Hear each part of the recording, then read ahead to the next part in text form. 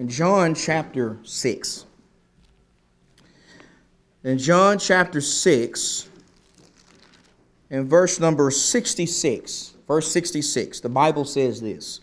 It says, as a result of this, many of his disciples withdrew and were not walking with him anymore. I got to tell you that out of all of the verses that I have been blessed in my life to read in the Bible, this one to me has to be among the most disturbing. This has to be one of the most disturbing verses in all the Bible. I mean, think carefully about what this verse is saying. Think carefully about the decision that these people made on this occasion. Notice how on this occasion the scripture says that there were actually some people who did the unthinkable. They did the unimaginable. They actually made the worst decision that any person could ever make in their lives, and that is they left Jesus. They withdrew themselves from Jesus. They stopped walking with Jesus, and they were no longer his disciples. That's what the Bible says that these people did 2,000 years ago. And let me just ask you this morning, can you ever imagine doing that in your own life? Can you ever imagine leaving Jesus? Can you ever imagine no longer walking with Jesus? Can you ever imagine no longer worshiping him? And no longer reading and studying his word, and no longer allowing his standard to be the main thing that guides you in every aspect of your life? My dear friends, while it might be difficult for any of us to ever imagine leaving Jesus, unfortunately, this happens all the time. Unfortunately, in 2020, in this church and in churches across the globe, there were a lot of people who made the decision to leave Jesus. There were a lot of people who made the decision to leave the Son of God in this previous year, and sadly, there are going to be a lot of other people who do the same thing in this current year. And my question is this. My question is, why do people do that? Why do people leave Jesus? Why do people leave the Son of God? Why do so many young people leave the Son of God? Why do so many new converts leave the Son of God? Why do so many people who have been Christians for 20 and 30 and sometimes even 40 years sometimes leave the Son of God? Well, as we kick off 2021, a year in which I hope and pray that no one who hears my voice this morning will ever leave Jesus, I think it is important that we talk about this. I think it is important that we consider what the Bible has to say about this. I mean, if we are going to avoid doing the unthinkable ourselves, then I think we need to be honest and open about why so many other people do it. Why do so many people leave Jesus? Well, one reason why so many people leave Jesus is because of his teaching. Because of his teaching. I believe we need to start with this particular point this morning, brothers and sisters, because this is exactly what's at the core of what's going on here in John 6 and verse 66. And so when you go back there in your Bible this morning, go back to the chapter we studied this morning in our Bible class. Remember this morning in our Bible class, we studied John chapter 6. Remember in John chapter 6, we find Jesus performing one of his most famous miracles in the gospel. He miraculously multiplies food, right? He miraculously multiplies a few fish and a few loaves of bread, and he feeds thousands and thousands of people. This was indeed a great miracle and a great wonder performed by the power of God. In fact, this miracle was so impressive, it was so marvelous, it was so wonderful that when Jesus did this, not only did the people who saw him do this, not only did it convince them that he was the prophet that Moses spoke of in the book of Deuteronomy, but it also got them really excited, right? It also fired them up. It also motivated them to try to take him by force and make him a king right there on the spot. Now, that's what we studied this morning in our Bible class. But now I want to go back to John chapter 6.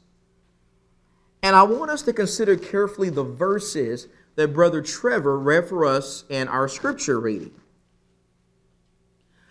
I want us to understand that in the context of the verses that Brother Trevor read for us this morning, it's the next day. It's the day after Jesus had miraculously multiplied that food for thousands of people, and those same people, they're looking for him again. They're seeking him out, only they're not seeking him out for the right reason. They're not seeking him out because they really want to follow him. They're not seeking him out because they really want to submit to him and make him the Lord of their lives. Instead, they're seeking him out the next day because they want some more bread. They want some more physical bread. They want another free lunch. And Jesus, who knows everything, he certainly knew that. He certainly knew their thoughts. He knew their motives. He knew their intentions. In fact, that is exactly why when these people finally caught up with Jesus, he challenged them. He challenged their priorities. He challenged their thinking. He challenged them to seek him out for the right reason and understand what being a disciple of his really involves. What does being a disciple of Jesus really involve? Well, according to Jesus, being a true disciple of his, it involves eating of him. It involves drinking of him. It involves partaking of him as the bread of life. That's what Jesus talks about in those verses that Brother Trevor read for us in our scripture reading. But now let's pick up with the rest of the story. Well, back to John chapter 6, and I'm going to read some scripture to you this morning. I want to read to you the inspiration of the Holy Spirit. Look at verse number 41. John 6 and verse 41. After Jesus told these people that he is the bread of life, and that if they were going to live forever, they needed to eat of him, in verse 41 of John 6, it says, therefore, the Jews were grumbling about him. Notice they're grumbling about this because he said, I am the bread that came out of heaven. They were saying, is this not Jesus, the son of Joseph, whose father and mother we know? How does he now say, I have come down out of heaven? Jesus answered and said to them, do not grumble among yourselves. Now drop down to verse 47. In verse 47, Jesus is about to preach. He says, truly I say to you, he who believes has eternal life. I am the bread of life. Your fathers, that is your forefathers in the days of Moses, your forefathers who were wandering in the wilderness and God miraculously gave them bread for 40 years. Your fathers ate that manna. They ate that bread in the wilderness and they died. This is the bread that comes down out of heaven so that one may eat of it and not die. I am the living bread that came out of heaven. If anyone eats of this bread, he will live forever. And the bread also which I give for the life of the world is my flesh. Then the Jews began to argue with one another, saying, how can this man give us his flesh to eat? They don't understand. So Jesus said to them, truly, truly, I say to you, unless you eat the flesh of the Son of Man and drink his blood, you have no life in yourselves. He who eats my flesh and drinks my blood has eternal life, and I will raise him up on the last day. For my flesh is true food, and my blood is true drink. He who eats my flesh and drinks my blood abides in me, and I in him. As the living Father sent me, and I live because of the Father, so he who eats me, he will also live because of me. This is the bread which came down out of heaven, not as the fathers ate and died. He who eats this bread will live forever. Verse 59. These things he said in the synagogue as he taught in Capernaum. Therefore, many of his disciples, when they heard this, said, this is a difficult statement. Who can listen to it? And then verse 66 makes more sense now. When the scripture says, as a result of this, as a result of his teaching, many of his disciples withdrew and were not walking with him anymore. Notice the disturbing scene we find here in the Word of God. Do you see the disturbing scene? Notice how here on this occasion, we find literally thousands and thousands and thousands of people leaving Jesus on the very same day, and they're leaving him for one specific reason. They're leaving him because of his teaching. They're leaving him because they don't like his teaching. They don't like that he said, I am the bread of life. You see, when these people heard Jesus say that he was the bread of life, they misunderstood. They foolishly thought that he was talking about cannibalism due to their carnal mindedness, due to their fleshly thinking. They thought that Jesus was saying that they needed to literally eat his flesh and literally drink his blood. They failed to realize that with that language, Jesus was not talking about something on a physical level. Instead, he was talking about something on a spiritual level. He was talking about spiritually eating of him and spiritually drinking of him. He was saying that only when one consumes themselves in him and is totally committed to him, only then will they inherit eternal life. That's what Jesus is teaching on this occasion. And these people didn't understand that. They didn't want to understand that. And they didn't accept that. They didn't accept his teaching. And I think we really need to appreciate how the Lord responds to that. I want you to notice how after all these people leave Jesus, after all these thousands and thousands of people leave Jesus, Jesus doesn't compromise with them. Jesus doesn't say, well, wait a minute, hold on, don't leave. I'm sorry, I take back what I said. Come back to me, please. I don't want to lose this big crowd. Come back, I'll give you more free food. Jesus didn't say that, did he? You see, on this occasion, Jesus wasn't concerned with numbers. He wasn't concerned with just having a big crowd. Instead, he was concerned with commitment from the crowd. He was concerned with devotion. He was concerned with dedication. He was concerned with these people accepting his teaching as the truth. These people left Jesus because they didn't like his teaching. And the question is, what about us? What about me and what about you? What are we going to do with the teaching of Jesus? What are we going to do when the teaching of Jesus really starts challenging us in our lives? For example, what are we going to do when we start having some problems in our marriages? We're having problems in our marriages. We're fussing. We're arguing with our spouse all the time. And we are so discouraged by that we want to do like most folks in our society do. We want to get a divorce.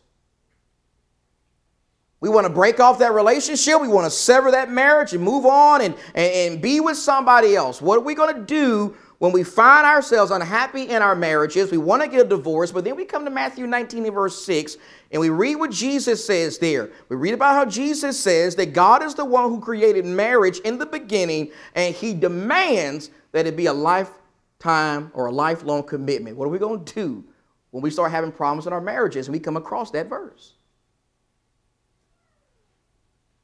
What are we going to do when we feel like somebody has really done us wrong?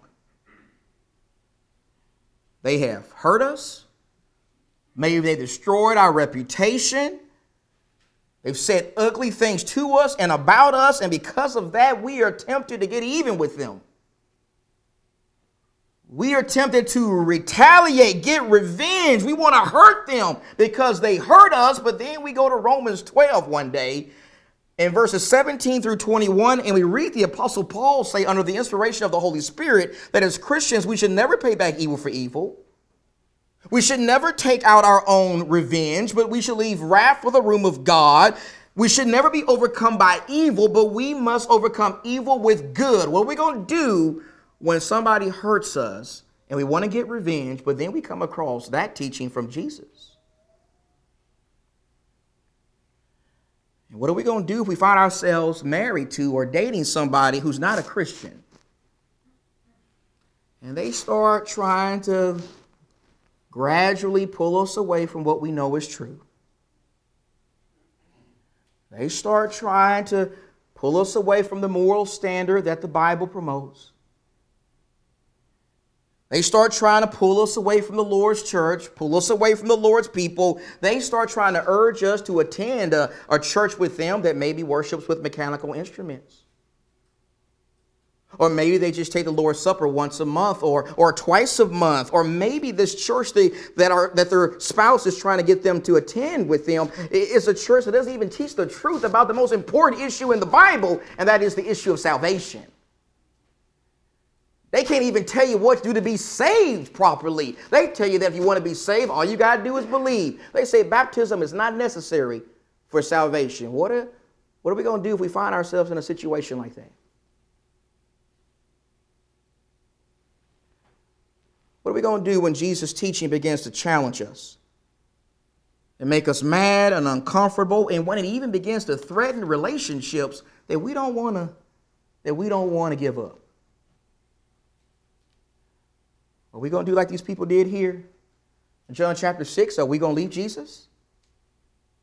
Are we going to withdraw ourselves from Jesus, or are we going to stick with him because we know that he has the words of eternal life? Some people leave Jesus because of his teaching. It's too challenging for them. But then other people leave Jesus because they're just plain selfish. They're just plain selfish. Go in your Bible, please, to Mark chapter 10 and verse 45.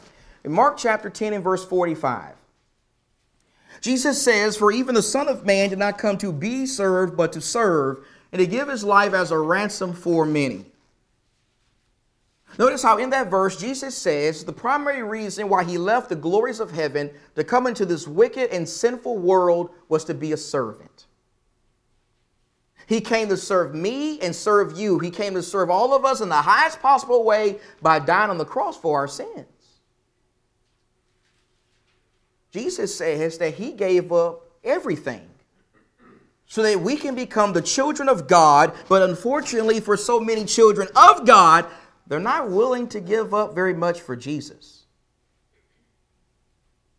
They're not willing to sacrifice very much for Jesus. I'm going to my Bible now to 2 Timothy chapter 4. And 2 Timothy chapter 4, listen to what the Apostle Paul says about a man named Demas. In 2 Timothy chapter 4 and verse 10, Paul said these words. He says, "For Demas, having loved the present world," notice that, this man loves the world, "and he has deserted me," Paul says, "and gone on to Thessalonica." Notice how here we find an example, another example of a disciple leaving Jesus. This man Demas left Paul, and by implication, by extension, it is implied that he also left Jesus. In fact, Paul makes it very clear that the main reason why this man left Jesus is because he fell into the pitfall of selfishness. He was selfish. He was selfish because he loved the world more than he loved Jesus. He was selfish because he loved the sinful pleasures of the world more than he loved the Lord who died for him on the cross. Demas was somebody who fell into the trap of selfishness and worldliness. And if we're not careful, my dear friends, we can also fall into that same trap. We can also fall into that trap today. You see, if we're not careful, like Demas, we can also become the kind of people who start loving other things more than we love Jesus. We can start loving our careers more than we love Jesus. We can start loving our pursuit of higher education more than we love Jesus. We can find ourselves so consumed in our careers or going to school that we no longer have any more time for Jesus. We no longer have any time to study the words of Jesus. We no longer have any time to read one chapter a day from a daily Bible reading schedule. We no longer have any time to worship Jesus. We no longer have any time to associate with other followers of Jesus outside of these walls. If we're not careful, we can find ourselves putting our careers and our pursuit of education above Jesus. And if we're also not careful, we can find ourselves putting immoral relationships before Jesus. I can't begin to tell you how many times I have seen Christians leave Jesus because they say, well, I'd rather stay shacking up with this person. Or I'd rather stay in this unlawful marriage. I know what Jesus says about it. I know what the Bible says about it, but doing this makes me happy. And I think God wants me to be happy. I think God wants me to be satisfied in my life. I have met people who have left Jesus to pursue immoral relationships, and I've also met people who have left Jesus because of their kids. I've known of people who left Jesus.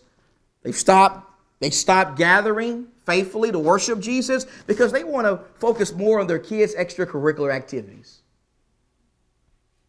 They want to focus more on their kids' sports. They want to focus on their kid becoming the next great soccer player, the next great baseball or basketball player. They really think their kid is going to become the next LeBron James.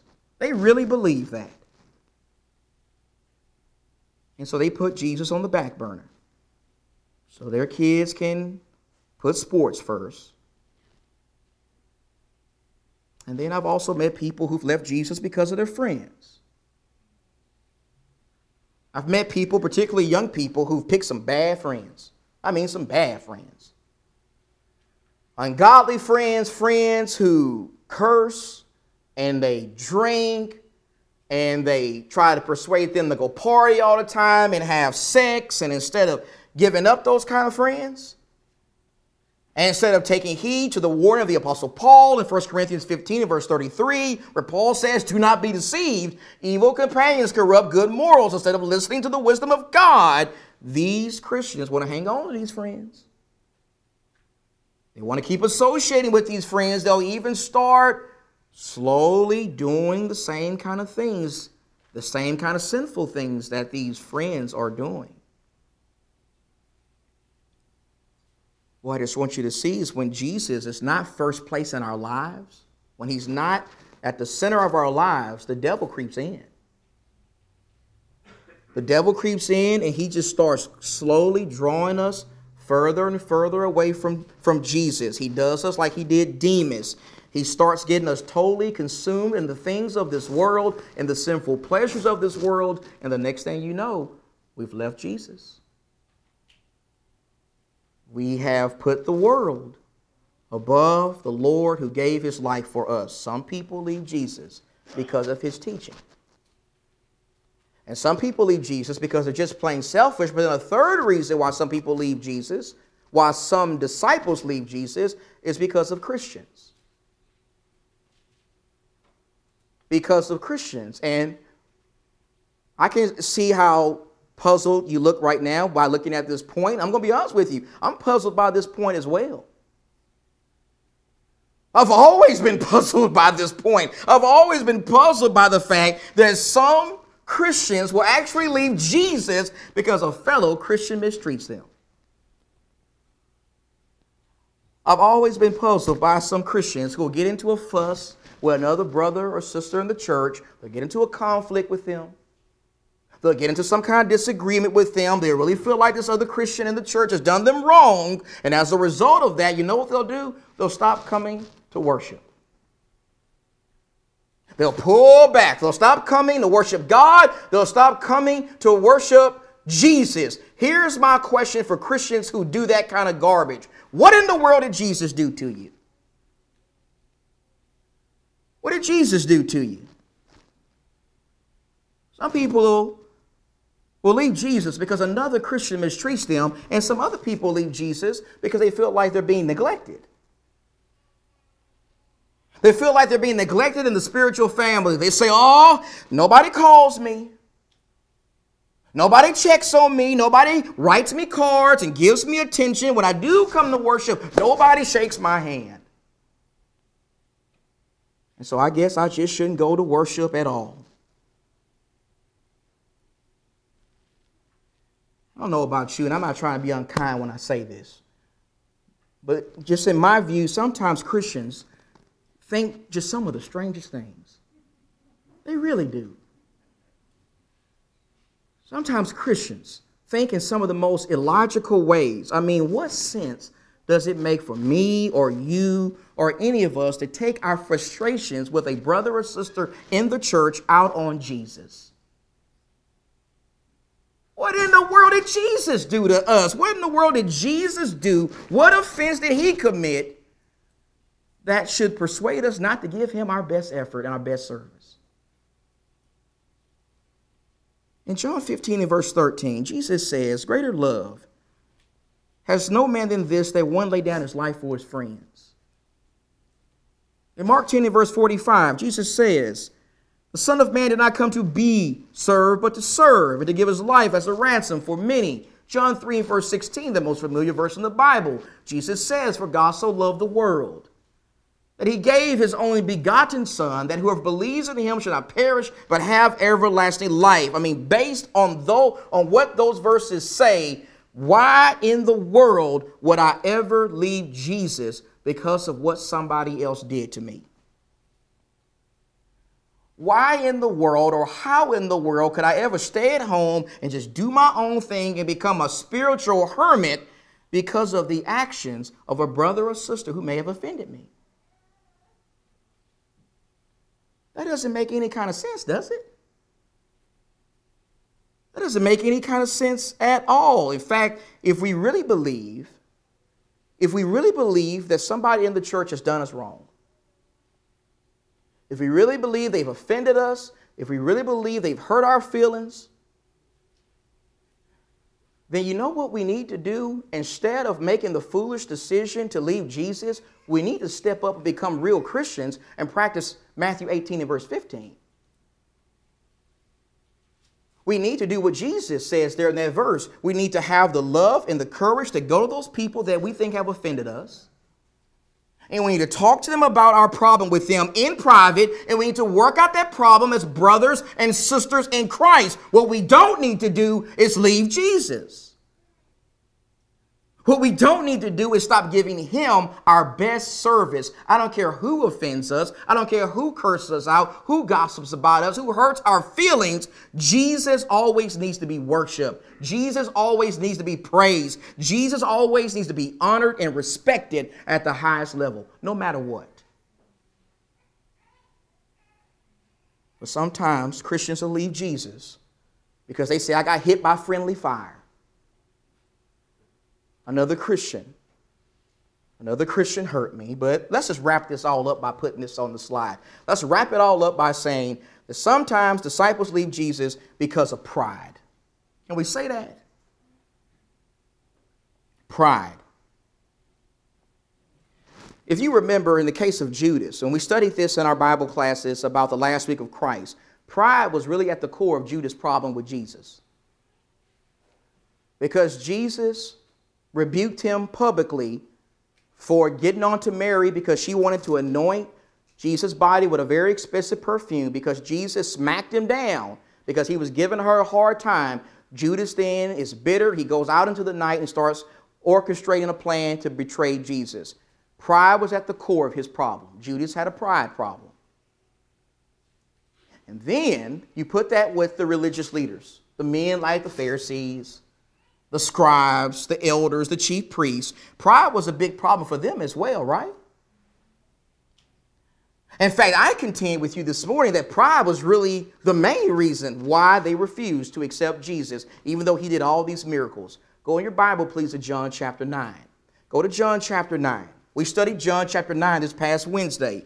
If you remember, in John chapter 9, we find Jesus performing another one of his great miracles. He gives sight to a man who is blind. He gives sight to a man who was actually born blind. This man had never seen before a day in his life, and Jesus gives him the ability to see.